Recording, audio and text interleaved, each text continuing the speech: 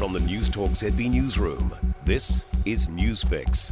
In this update, a solemn moment for the Queen's grandchildren as they held a 15-minute vigil at the Queen's coffin. William and Harry, dressed in military uniform, led the procession of the 8 grandchildren. The BBC's Martine Croxall says they weren't alone. Members of the public who had queued for many hours continued to stream past, their eyes on the coffin, draped in the royal standard with the bejewelled imperial state crown on top.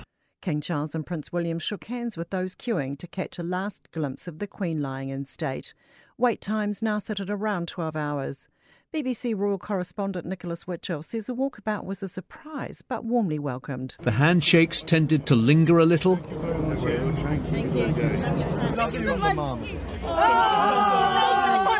And arms were patted.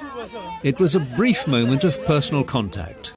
US President Joe Biden has touched down in London ahead of the Queen's state funeral. Along with First Lady Jill Biden, the pair have been greeted at the airport by UK Ambassador Jane Hartley and others.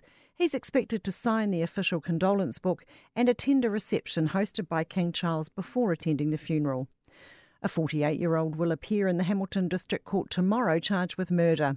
Emergency services rushed to a Roy Street address late yesterday afternoon over reports a man was seriously injured with stab wounds. He died at the scene. In a world first, New Zealanders can now attend Te Reo Māori lessons in a virtual marae. Te Whare o Te Reo is accessible from most new smartphones, laptops, Chromebooks and computers. Founder Cam Swainson-Whanga says 600 lessons and assessments have been released already, with another 1,000 lessons coming in the next few months. We've tried to gamify the learning, to make it fun, not just for young ones, even adults enjoy playing games. So the better you do each level, the carvings and the unlocks are a little bit more upgraded. That's news.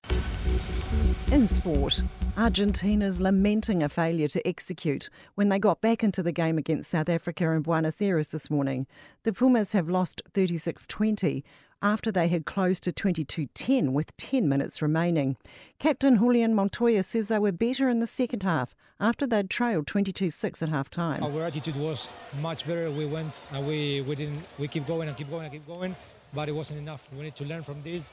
New Zealand Davis Cup captain Kelly Evenden hasn't held back in assessing his players' performance in this weekend's 5-0 drubbing by Finland in Helsinki.